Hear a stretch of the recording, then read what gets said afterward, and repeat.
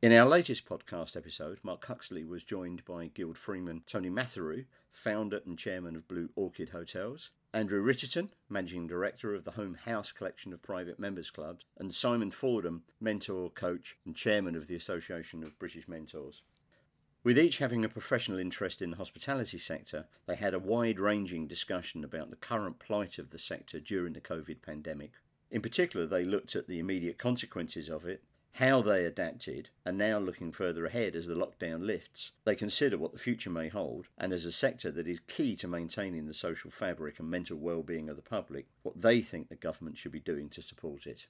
Thanks for taking the time out to speak to us, Tony, Andrew, Simon. I guess probably a good place to start is I'll let you introduce yourselves a little more fully, talk about what you get up to in your day lives, and maybe just share a couple of kind of opening sentences about what you've confronted, both obviously during the lockdown and maybe slightly prior to that with the social distancing part coming out and when all that was implemented. So, Tony, maybe start with you, if you don't mind. Yeah, sure. So I'm Tony Matharu. I'm the managing director and chairman of a new hotel group called Blue Orchid Hotels, having formerly started a hotel chain some 30 odd years ago that grew dynamically and organically, but I faced a crisis of my own with a couple of the shareholders wanting to go in a different direction.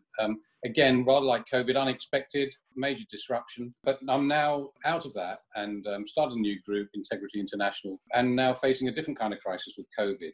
In my spare time, I'm on the board of the London Chamber of Commerce and chair the Asian Business Association. I'm a director of some business improvement districts, and I'm involved on board level or trustee or patron of a number of charities and arts institutions. This is, in some senses, quite an unprecedented situation that we're facing in the hospitality sector. We've faced 7/7 and 9/11 and volcanic eruptions, and then globally the impacts of recessions and credit crunches. But whilst those were of a type of crisis, this is quite unusual. It's global, it affects everybody, and it's unpredictable, and nobody really knows where it's going and therefore how to react to it.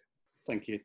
Andrew, would you like to share? Yeah, thanks, Mark, and thanks, everyone. And obviously, it's a pleasure to be able to chat with fellow Guild members. I'm Andrew Richardson, Managing Director of Home House Collection, which is a Home House Members Club, which has obviously been around for 20 years now, a very successful social club, and the new members club called Homegrown, which is purely for entrepreneurs and business leaders and with investors and service providers. So effectively, one club is all about having a lot of social fun, and the other one is for supporting business people on their growth journey, which obviously had only really just opened and got into its first 6 months before COVID hit. So that's given us its own set of challenges because it was just starting to find its feet. But I guess for me, the COVID journey has been one of anxieties and managing those anxieties. I mean, I've obviously experienced, recession in 2008. I was in Hong Kong in restaurants and bars when the Asian economy collapsed. So, seen recessions before, but this one obviously quite unique. And initially, it was, what are we going to do with all the staff when you're told to close? It was all about how we're going to survive and reach an element of sustainability and then thereafter thrive. So, the first issue was staff. Obviously, the furlough scheme helped that. Then it's a matter of, do we have enough cash to see ourselves through this and what does the funding look like? But then you get to a point where you've managed to, we got that resolved. And then the next thing is, am I using this time wisely? Are we using it well to reset, have a good look at our business to come out of this strong?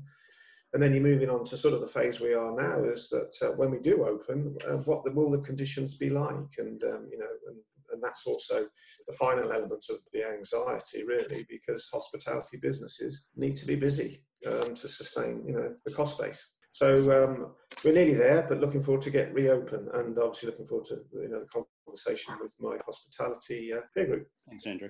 Simon, I mean, you see the world through a slightly different lens in the work that you're doing. Yeah, I spent 20 odd years in the hospitality sector, including leisure, restaurants, events, and event management. And now I mentor, coach, and consult into many sectors, predominantly hospitality, because it's the sector that I know most. And I still love it a bit. It's still my sector, and it's given me a wonderful life, which I'm very pleased about and humbled about. I've also got a non-exec director position with City Matters, a city newspaper.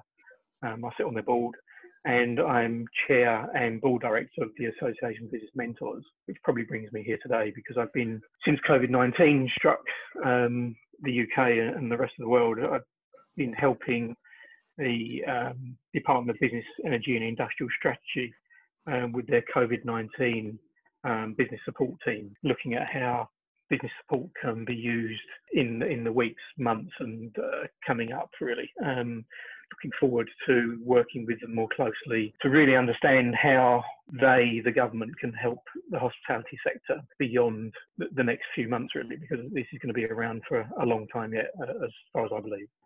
I think the government support is going to be a very key part to this conversation. So maybe we'll just kind of park that for a second. And I just kind of wanted to go back to something you were saying, Andrew, about, I think we can all work out what the immediate crisis was that you would have confronted. But you talked about kind of resetting your business. Maybe kind of you guys can share some thoughts about what that's really meant. And much of that is going to be about challenges and headwinds that are in front of you. But I think any of us kind of watching the press and the media, there's been a lot of reimagination and innovation that's also come out during this period. It'd just be interesting to get your thoughts and shares around that. Maybe start with you, Andrew, as you cited it. You've got this period, this window, which has been 3 months, and obviously you've got to keep certain things ticking over in the background.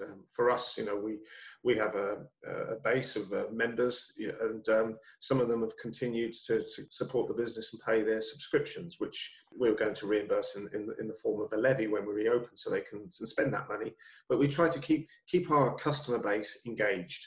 Obviously, you want to hang on to your customers. You hope they'll still be there when you reopen and thrive.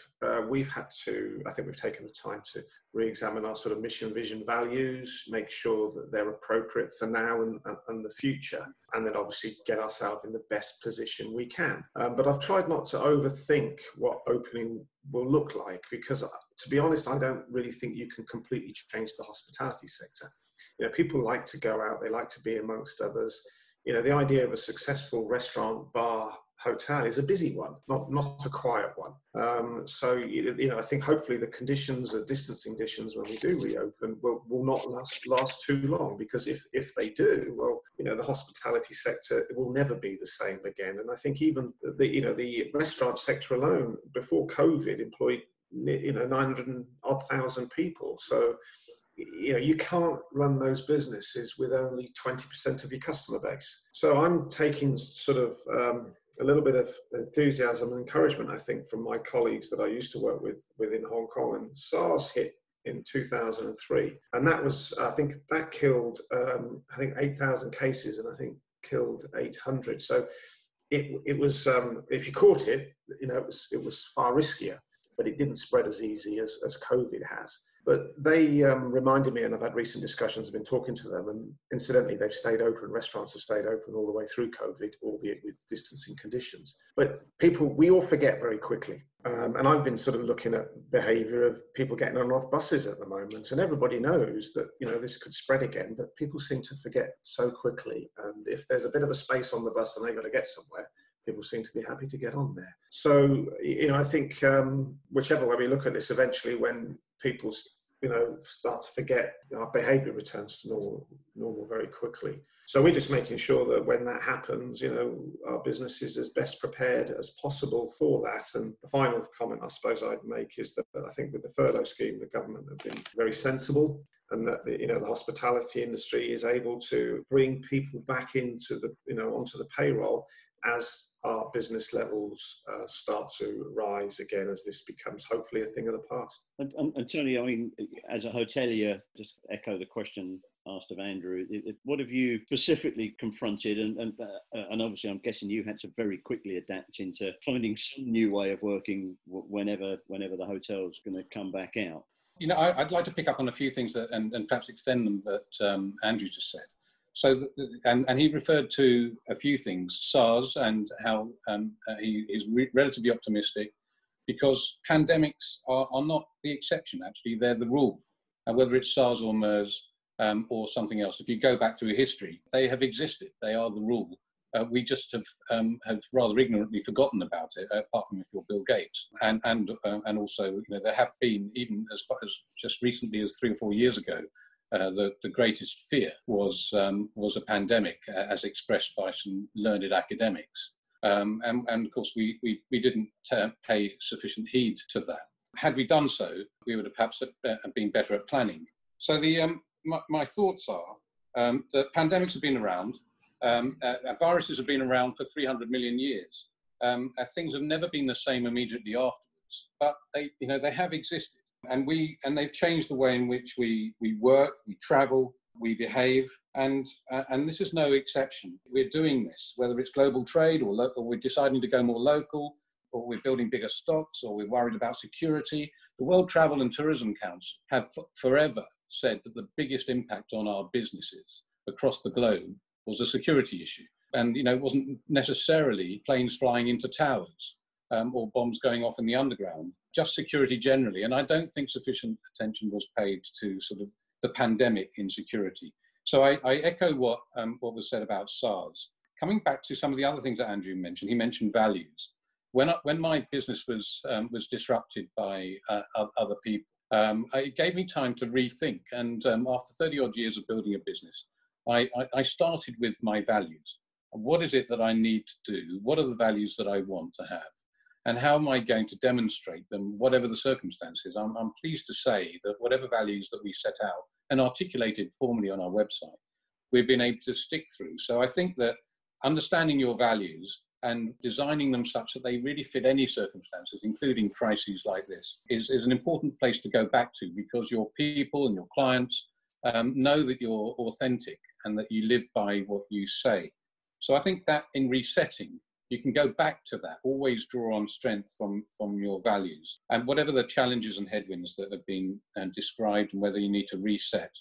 I think there's other things that are instructive are, for all organisations, is to look at the nature of crises. I mentioned that I'm involved in a number of charities. Initially, I was involved in sort of post-emergency, post-disaster recovery. And I learned a lot of things over the last 16 years on that.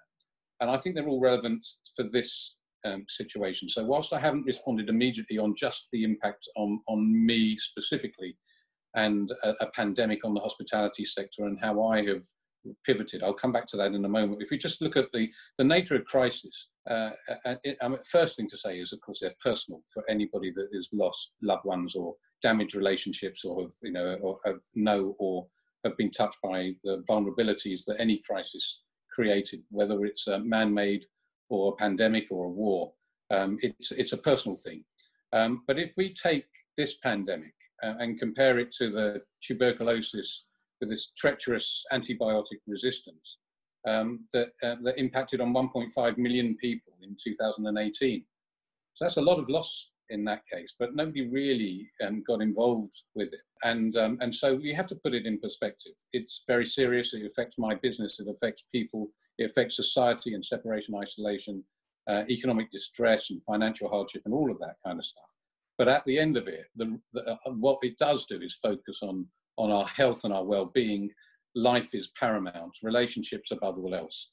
And I think that's one of the things that come out of this, including and especially the relationships with our team members and our leadership teams and our clients and so on, whether they are members or not. So other things that are typical in crisis that we're facing now, and I think that could be exemplified in the COVID crisis for my business and for everybody's business, are the stage one denial. The information comes out, it's over there, it's what is it? How's it going to affect on me? Isn't it awful? And you get into this denial. I actually am still partly in the denial stage, because the information that's out there, it can be questioned. I think that people have questioned the European sort of Eurovision statistics of one country's fatalities against another, and are they comparable? You've got the R factor, and what is R, and what are the assumptions made on it, and does it really include all those people that really have been impacted by COVID or not? I may have had it, but nobody will know about it. So I think there's some assumptions based even on things like R or comparables made that give rise to questions of the validity of information and the establishment of the authority and the way it's communicated. But stage one is denial. Is it going to affect me? How are we going to overcome that? Then you move as using again the same language that Andrew used about anxiety. If this is bad, we need to mobilize resources. Let's get energetic. We get busy. We need to offer clarity and direction. We need to take responsibility, and we get to this anxiety phase. So I think we're through that, and we're now through to the adjustment phase, which is the precursor to the re-evaluation phase. So the adjustment phase, we all take steps to mitigate, as we've rightly said. The furloughing has been extremely helpful. I'm not sure how the hospitality businesses could survive without the furlough scheme. So the government have done well, and even for the loans and the suspension, I would prefer perhaps a greater action on business rates, because of course bricks and mortar businesses like hotels have very substantial business rates, and in my view it's an unfair tax anyway, because it doesn't reflect revenue or Amazon or Google or the new sharing economy businesses. It really is almost like a window tax. Should we board up our windows? Probably not. But nevertheless, the furloughing scheme has been extremely helpful, and helpful for us to take time to take the right steps to mitigate the fallout, to prepare for the next stage, so that we can innovate and adapt and start to demonstrate solidarity, to make change and prepare for the fourth phase, which is the re-evaluation. Planning, applying measures, recovering, regenerating, evaluating, and pivoting, as Andrew said, meeting the headwinds, and looking at how we can reorganize our businesses, and perhaps look for opportunities with the knowledge, as Andrew said, with the opportunity cost. The cost of doing one thing is something else that we can't do or can't do as well, and that our staff, if furloughed, can't be doing in order to prepare for the headwinds. So I think that's all instructive, and it's helped me because of that crisis management experience in the field, in Sri Lanka after the tsunami, in Nepal after the earthquakes, in Pakistan after the Kashmir earthquakes. It's given me a sense of trying to put it in perspective, and what are the learnings from that. As far as my business goes, the very first thing I did was to make sure that this was not a huge crisis that couldn't be overcome. We are able to overcome. And instead of going into hibernation, actually, I accelerated change. So the first thing I did was to look at what were the potential requirements in a crisis. Accommodation for those in need. So we've now provided over 4,500 room nights to key workers. We were probably the first off the mark. 27,000 meals to people who were vulnerable or needed it. Again, we were way on that before anybody even perhaps mentioned pandemic. So I think that helped because we could understand where the needs might be and how to respond to it, despite the fact that the government restrictions currently are that hotels cannot open, except for the people that we identified at early stage, the vulnerable, those people self-isolating, those people stranded, and those people who are providing critical care. So that was all helpful. And certainly in early stages, but it's not all that helpful for what goes on in the future, because of course very capital intensive businesses like hotels and hospitality venues, Lords and the Oval, perhaps Wimbledon, if it didn't have insurance, another topic for another day. These are big, and the O2, Royal Albert Hall, the Old Vic, they're all meeting challenges of businesses that rely on people meeting and gathering, and that is a challenge. So we have to look at what alternative opportunities there are in our fixed capital. But the one thing that I've focused on is looking at distribution channels, creating a system that allows us in these days. Who knows whether agencies and the distribution channels that are reliant on things like the airlines and the global distribution system are going to exist. As Andrew said, we're talking more directly to our customers. And so I've created a booking channel that is enabling that to happen.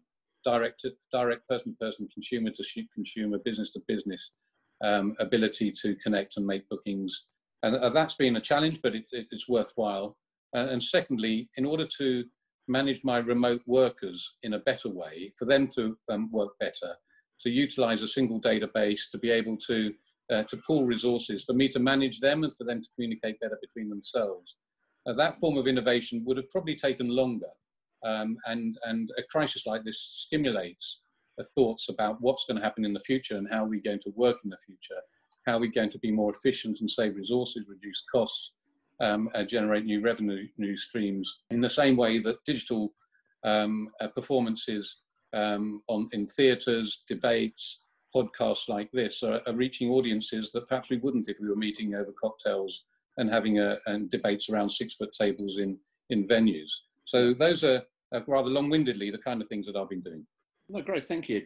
I mean, Simon, somebody who mentors businesses and taking the great breadth of challenges both Andrew and Tony have covered there. How has that shaped what you've done?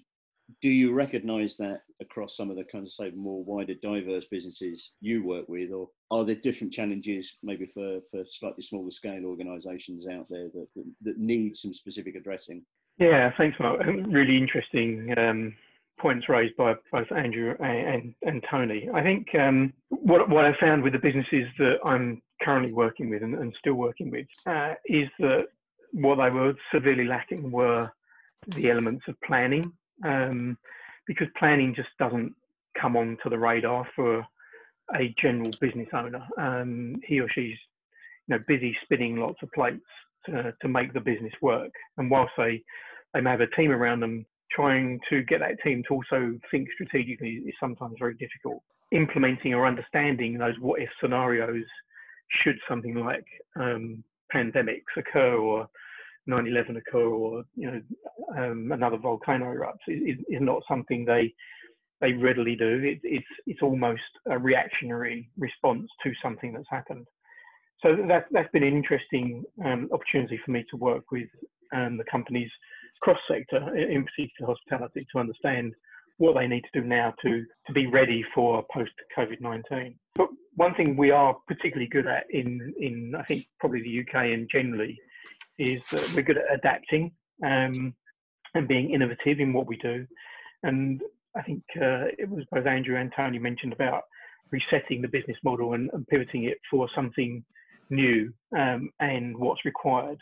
And one thing that the pandemic has definitely allowed us to do with the businesses that I certainly work with is that the resulting lockdown has offered those businesses more time and definitely therefore opportunity to review their current business model to say, is it fit for the coming months and years ahead? Because this is going to change us, and it's suggested that social distancing may be around for 9 to 12 months.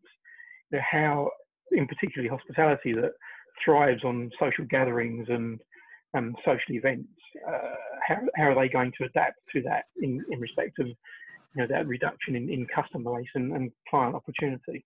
Completely agree with Tony and Andrew about the values, mission and purpose, and making sure that your authenticity in your marketplace is one that is constantly communicated to your client base.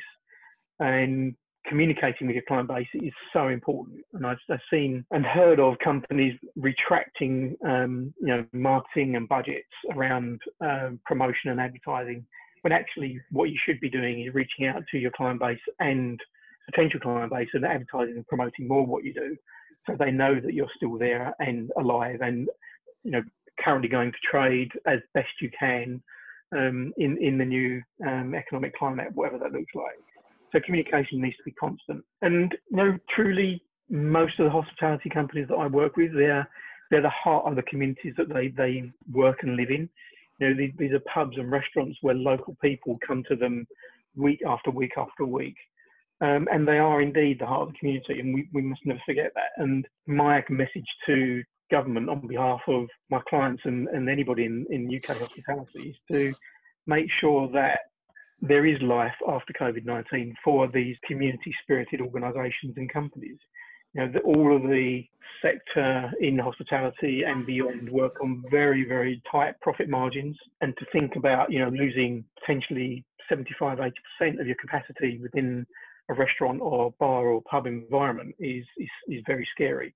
So it's that financial support that we're looking for or is being offered extended to, I think it's now November. We're going to have to look to see how we can extend that perhaps even further and come up with some very, very innovative ways of how those establishments can continue to survive. I mean, it's part of the economic chain of business, is that actually we're all in this together. This isn't about just the restaurateur or the hotelier or the pub or bar owner looking to save, to reduce costs. This is about not being able to pay our rates, not being able to pay our rent, not being able to, afford our commercial mortgages, because the business models have fundamentally changed and will have changed for a considerable period of time. And landlords, commercial mortgage providers, government as well, have to join forces to say, we have to rethink how this is going to work. If establishments are no longer in a position to be able to afford these premises that they're currently in because of their reduction in trade, how is that going to affect our market as well, and how can we adapt? So there has to be innovation and adaptation across the board, and unless that happens, it's going to be a real struggle. So my call to action, if you like, is for all that chain in that economic environment of hospitality and beyond. Let's work together. Let's put our heads together. Let's make sure that we can make this work for not just the people that own these establishments, but also our communities as well. And Simon, just staying with you, I mean, you mentioned the government a few times in there. Do you think that the government have put the right measures in at the moment, the best appropriate measures? And do you think that they've got a genuine long-term appreciation of the sector in the going forward? And if I might put one personal comment in there, and I think building up what all you guys have said, certainly it feels like the hospitality industry is also a very key part of the mental well-being of all of us as we come out of this enforced period of lockdown. We're communal souls by nature, and the kind of environments you guys have, are the places we go to meet with our fellow folk. So to go back to the government thing, do you feel the government is operating it the right way? And if not, and this will be a question to all three of you, what do you think the government should now be doing going forward? Yeah, I get that, Mark, and I think you're right, certainly right about the mental well-being of the population in general. We are social animals, and we need to be able to meet socially in order to gain creative interaction with everybody and each other. As far as what the government's done, I think they've pulled several rabbits out of hats over the last number of weeks. Could more be done? Yes, of course, more can be done. Where? That takes some considerable thought. They were very, very quick to reach out to business support organisations and businesses generally to ask what they need to do to make this work and help people. They responded in a very effective way. I'm not saying that everything they've done has been 100% perfect, and of course they can always do more, but this all has to be paid for somewhere along the line, and we're going to be repaying all sorts of debt for many years to come as a result of this. And the easiest way to do that, and the quickest way to do that, and the less painful way to do that, is to make sure the economy is back on its feet as quickly as possible. And the hospitality sector in particular is a great contributor to the UK economy and UK PLC. I think that what they can do moving forward is, the governments aren't pretty good at looking at long-termism. All their policies are very short-term, and because of the political life cycles that we have, and that's a problem because businesses live beyond political terms. So we have to break through somehow the political colours that we swing between through various elections that we have, and make sure that any business support packages that are put in place now are more than the next political term, and they go beyond that. And that no matter what colour the government is politically, they support UK businesses in a way that has never been done before. And we have a great opportunity. And I'm like Tony, I'm a glass half full man. I'm optimistic, and I see opportunity. This as an opportunity to change and become better at what we do as a country. And I think this will give us that opportunity, but we've got to do it right.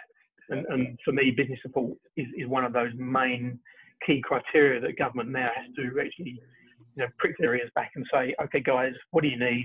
We're going to give it to you, and this is how we're going to do it. and we need your support. And that's where I'm coming at it from. Tony, Andrew, anything to add to that? Tony first. Yeah, absolutely. I mean, so I agree entirely with the sort of community aspect of this. If I can touch briefly on the membership organisations without stealing Andrew's thunder. So there are membership organisations, I won't refer to him, but let's say UK Hospitality or the London Chamber of Commerce or the Asian Business Association or London and Partners or people who submit their rates through bids. It's questionable as to whether they've got value, or however they describe that, in 2020 from their subscriptions of all of those. A big airline isn't going to throw in £100,000 to an organisation when they are on their knees. They won't be able to justify. So how are they going to continue? It is going to be a question. So in my view, one of the first things that's got to happen is that there's got to be a London alliance. There needs to be a London alliance of businesses, all businesses, perhaps even the Guild of Entrepreneurs can stimulate that alongside one of the other organisations. Membership free, start it up, get anybody who has any business to say, we are now open and we want to connect with each other and we want to connect with our national colleagues and clients, and we want to connect internationally to say, for example, if we're just talking about London, London's open. And I think then the memberships organisations will see some benefit in that. And that is one of the resets. Theatres and venues and people, perhaps London's partners, have already admitted as supporting. They put over £3 million in supporting the creative arts and the creative sector because they know they get a 50 times reward on that investment. People come to the theatres, they stay in hotels, they spend money on transport, they eat in restaurants, they contribute to the local economy. And that goes to Simon's point about survival and cooperation and coexistence, and not in isolation. So I think what could the government do to stimulate that, given that we are social animals, and we need to survive in order for that cohesive, coherent part of society to which we all belong, whether we're in the creative sector or the financial sector or hospitality sector. We all exist collaboratively and together.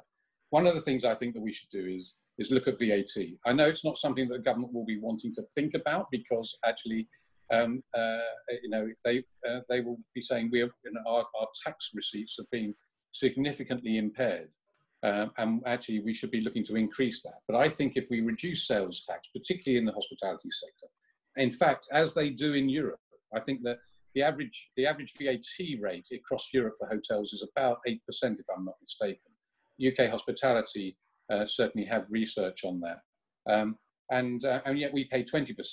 So I think just reducing the threshold of expenditure tax, including VAT on hospitality sector, and/or doing something that other countries have done, which is to reduce the restrictions on business reclamation, so that if businesses spend money in bars and restaurants or whatever, they can reclaim the VAT because the rules relating to that are lower. That will be a pump primer and stimulate some expenditure where otherwise it might not be. We all know that there is a price to be paid, but it shouldn't be on increased recovery of tax from business sectors that are really suffering badly. A corporation tax might be another thing.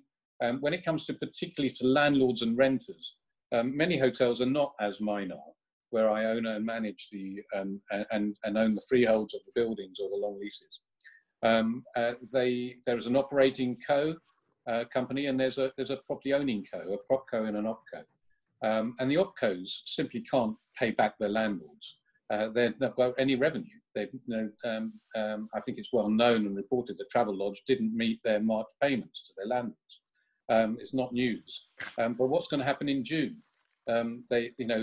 People are not going to be able to pay their June payments. Certainly the tenants I have on certain properties haven't paid in March. They possibly aren't going to pay in June. As a landlord, if I've got obligations to my bankers, then how does that help me? So it's not just the renters, it's not just the landlords, but I think we need to look at this in the round and see how we can offer support, particularly to those that can't pivot so easily. The bricks and mortar doesn't disappear and go into an alternative use in the same way that perhaps your manufacturing of plastic goods might.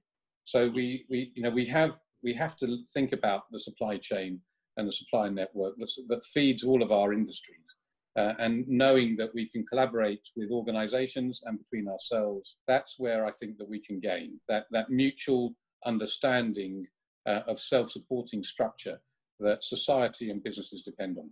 Andrew, I mean, Tony mentioned a couple of times private clubs. I mean, what does this look like for Home House and Homegrown? Yeah, no, I mean, pretty much support what's been said. I mean, ultimately, we have a big problem to resolve. And of course, it's a big number. So much money is being spent. Eventually, business has to pay that back. I mean, government needs to fund all of this in one way or another. And we're looking at, increased unemployment at the moment. I think last month, unemployment rose by 856,000, and most people are still furloughed. So we need to make sure businesses survive. And I think when there's big problems in society, people need to get together. People need to meet and solve those problems. So, clubs like Homegrown, this is where it happens. You get bright people in a room together and they collaborate, solutions appear. And I think, a lot of that has to be done, and a lot with all the different societies, groups and networks. At times like this is when people do need to be able to socialise. It reminds me back of 2008-9 when the banking crisis.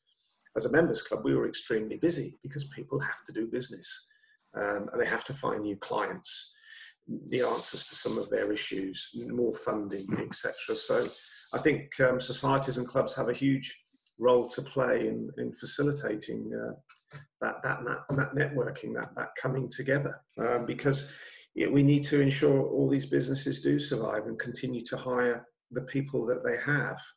And to do that, I think there's got to be a big correction in the market.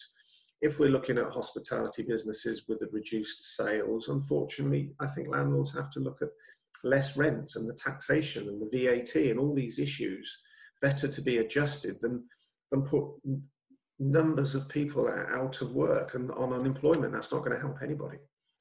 Maybe just a kind of a quick roundup final question. I mean, in the classic crystal ball gazing, if you were to move the clock on a year to this time next year, what do you think either your businesses and or the hospitality landscape is actually going to look like?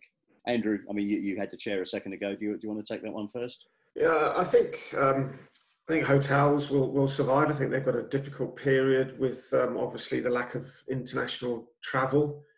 So they're very much local market stuff. I think restaurants are going to have a really tough time. I think, a lot of landlords probably aren't keen to adjust rental levels. And if there's social distancing, I think they'll get back. I think a lot will close, but restaurant industry is quite robust. Eventually when the market returns, you'll see openings again. So it's quite cyclical. So I think established businesses with a good customer base will of course survive. Could be a bit difficult for a while, but like the others, I'm always positive, and I think eventually everything will bounce back. And it may take a year or slightly longer, but the long-term future I think is positive. Tony, from the hotel perspective? Well, again, glass half full, but there is a but. And it depends, and it depends on the environment of support. And I don't mean holding your hand out to the government, although the government does have a role to play in it, as do landlords, as do tenants, not to exploit the opportunities that are there. But there is this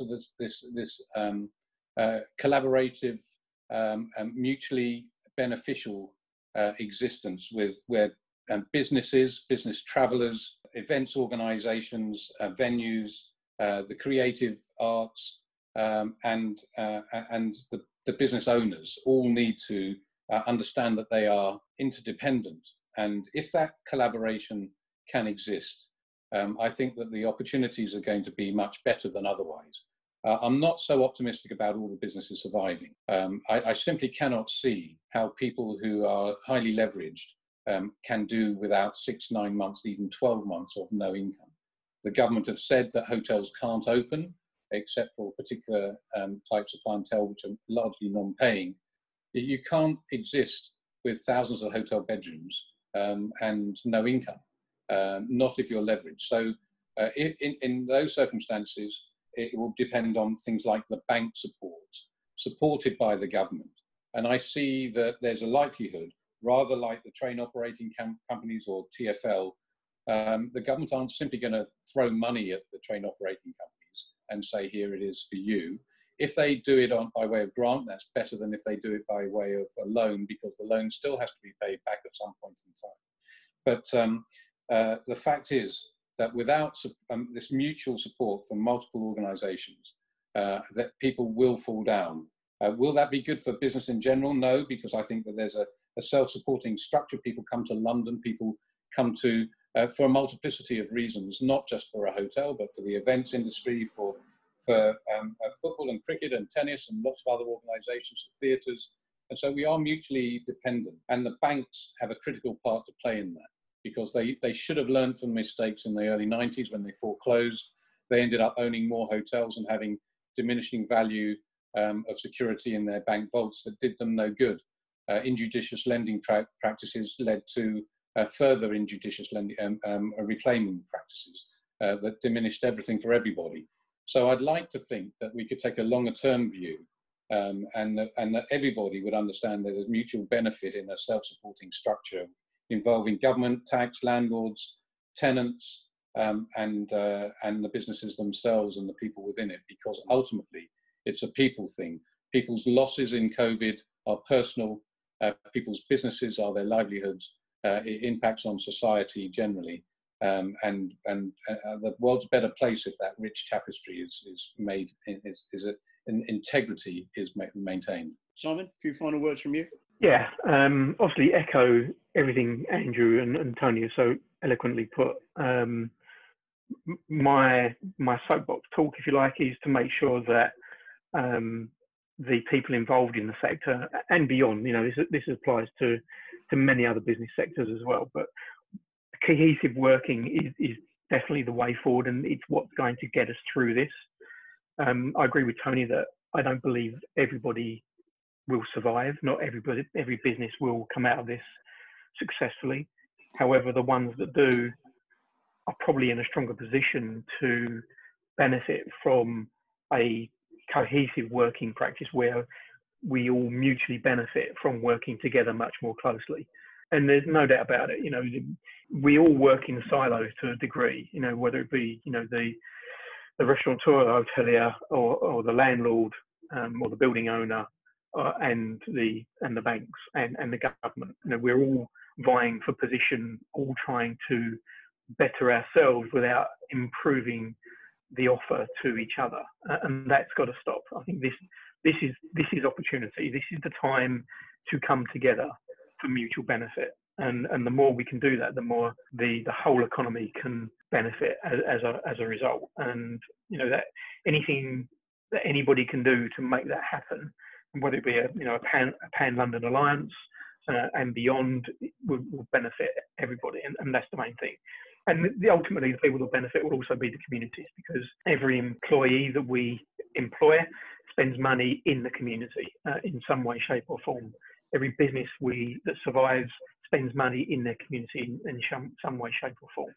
And so that mutual benefit is there, must be addressed, must be recognised, and let's all work together to make it happen.